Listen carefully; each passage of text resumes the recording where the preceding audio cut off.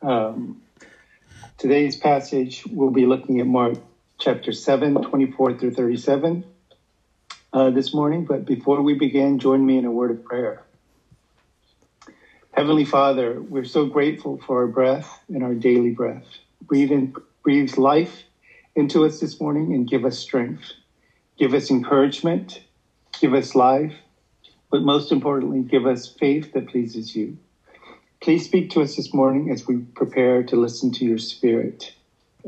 In Jesus' name we pray. Amen. So Mark 7, 24 through 37, the two sections that we will cover this morning is about a Syrophoenician woman who has a daughter that has an unclean spirit, and the healing of a deaf and mute man.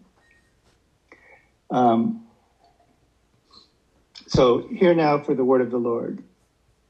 And from there he arose and went away to the region of Tyre and Sidon. And he entered a house and did not want anyone to know, yet he could not be hidden. But immediately a woman whose little daughter had an unclean spirit heard of him and came and fell down at his feet. Now the woman was a Gentile, a Syrophoenician by birth, and she begged him to cast the demon out of her daughter. And he said to her, "Let the children be fed first, for it is not right to take the children's bread and throw it to the dogs." But she answered him, "Yes, Lord, yet even the dogs under the table eat the children's crumbs." And he said to her, "For this statement you may go your way. The demon has left your daughter." And she went home and found the child lying in bed and the demon gone. Then he returned from the region of Tyre and went through Sidon to the Sea of Galilee in the region of Decapolis. And they brought to him a man who was deaf and had a speech impediment. And they begged him to lay his hands on him. And taking him aside from the crowd privately, he put his fingers into his ears, and after spitting, touched his tongue. And looking up to heaven, he sighed and said to him, "Ephphatha," and that is, "be opened." And his ears were opened, and his tongue was released, and he spoke plainly. And Jesus charged them to tell no one. But the more he charged them, the more zealously they proclaimed it. And they were astonished beyond measure, saying, "He has done all things well. He even makes the deaf hear and the mute speak." This is the word of the Lord. So before I begin, I really did have a lot of fun doing a lot of reading about this. Something that I haven't done before, really study this section. And I've learned quite a bit. So as we've seen previously, Mark just concluded Jesus' discourse on defilement within and without. And Jesus revealed to the people that it's not what you consume that makes you unclean, but what comes out of a man that defiles him. The narrative moves from Jesus being surrounded by religious authorities to Jesus withdrawing out of Israel's ancient borders, looking for rest into the region of Tyre and Sidon. This region was notoriously unclean, a pagan land filled with idolatry. Tyre in modern times would be Lebanon. Ancient readers would have been aware of the area and the stark contrast between the Jewish religious leaders of Mark 7, 14 through 23, and the unclean people of Tyre. Flavius Josephus, the first century Jewish historian, made the remark that Tyre represented the most bitter enemy that the Jews had at the time. And it seems that they are still at enmity between the two, even today. This region also produced Jezebel, who persecuted Elijah. And the rabbis at the time said that the region was the region most grossly committed to paganism and idolatry. So then it's even more surprising that our Lord could not hide out and rest, as Reagan talked about before, finding rest, in the darkest place in the world. Even the pagans were wanting something from Jesus. Jesus cannot be hidden, even in the darkest places of the world today, which is even true today. There was a woman who had a daughter who had an unclean spirit, and she heard about him. She came and fell at Jesus' feet. So we can infer a couple of things, I think. She was paying homage and respect to him, even though she didn't know him, except by reputation. And secondly, she was making a desperate plea for her daughter, her last hope for her daughter, for her and her daughter. Do you see the contrast from the previous passage? The so-called clean religious authorities challenging Jesus on what is clean and unclean, and then a woman who was manifestly unclean, prostrating herself before Jesus and begging him for his mercy. If only she could see that this was unacceptable. She was a woman approaching a man. She was unclean approaching a clean teacher. She was a Gentile approaching a Jew. She had no socially acceptable reason that she could approach Jesus, and yet she falls at his feet, not only begs for mercy, and she not only begs for mercy, she is persistent. So when Jesus hears her plea, he seems to be completely insensitive and harsh. Jesus says to her, "Let the children be fed first, for it is not right to take the children's bread and throw it to the dogs." That doesn't seem compassionate when a woman is begging for relief for her little girl. And what does that mean? Dogs back then, for the most part, were not the cuddly, fuzzy, lovable dogs that we watch on Instagram or Facebook. Dogs were known to be scavengers. They ate from the streets, carrion, city garbage, and even corpses. However, some translators have little dogs because in the Greek, the dog is in the diminutive form. So it's translated little dogs. So we may assume that the little dogs were the domesticated dogs that functioned as pets in the household. And most likely the rule would have been the family eats first, then the leftover scraps may go to the dogs. When Jesus said the children eat first, he was referring to the children of Israel. His priority for ministry was the children of Israel, and not to give the food that was designed for the children to the little dogs. And we can learn a lot from the woman's response. Yes, Lord. She didn't object. She wasn't offended that Jesus compared them to dogs. What a response. Yes, Lord.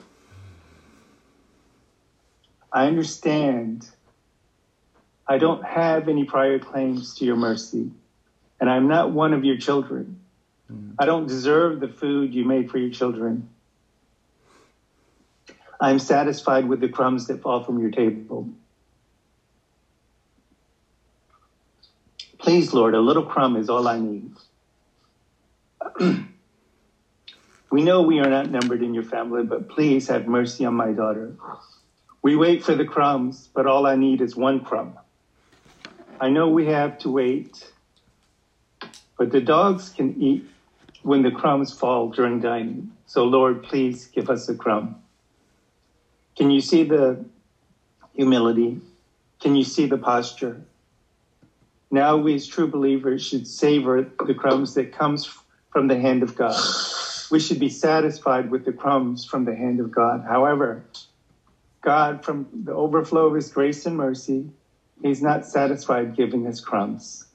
In fact, he prepares a feast and offers an invitation to a wedding banquet for those who are in Christ Jesus. When Jesus saw her faith, he permitted her to eat. In a region known for idolatry, a pagan woman showed more faith than the Pharisees. I dare say that if we thought that Jesus' comment to the woman seemed harsh, I will guess that she didn't think so. She probably agreed with everything that Jesus said from that day into the rest of her life. She probably thanked God that she met the living Christ, that by the spoken word, her child was free. Jesus gave the crumb to the Syrophoenician woman, and now he gives more than that to us. The next section is the healing of the deaf and mute man in the region of Decapolis. The healing of the deaf and mute man brings back images from, it's an allusion to the images from Isaiah 35:5.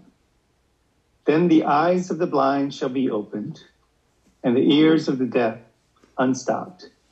Then shall the lame man leap like a deer, and the tongue of the mute sing for joy. In this text, the prophet's vision is given to Isaiah. It is about the destruction of the land. It goes from destruction to glory and redemption of the nations.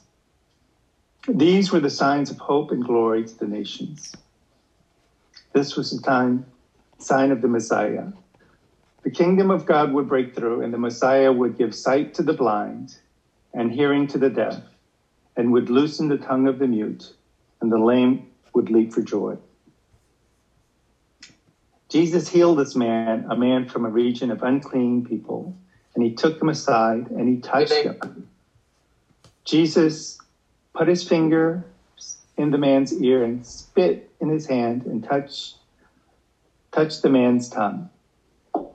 After Jesus sighed or groaned, an indication of passionate appeal to the Father, Jesus spoke and says, "Ephphatha," which means be opened. Immediately, the man can hear and speak. And not just speak clearly. Well, in the text it says plainly, but it means speak clearly. He was articulate in what he said. He wasn't just able to speak. So we can probably assume that, from all that I've read, that the man was deaf and he could speak a little, but he probably was born able to hear, but then he lost his hearing. We can relate to what is going on here. We should be able to relate what is going on here. Before accepting Christ, we were as deaf and as mute as this man. We did not hear from God nor his word. We could not speak clearly the things of God, not until we were touched by the Holy Spirit and touched by Jesus' bodily fluid, but this time, not spittle, but the blood that covers us. And I found this interesting, that the pagans make an amazing evaluation. He does all things well. I imagine he did all things well, and he did not do anything that was not well. Joseph, when Jesus was growing up, must have been proud at the work that Jesus did. So Jesus did all things well. There wasn't anything that he didn't do well. God the Father said, "This is my Son, in whom I am well pleased." And after God made creation, he said it was good. We need time to have the same attitude. God does all things well. Even in circumstances that doesn't seem right away that we can say, it is well with our soul.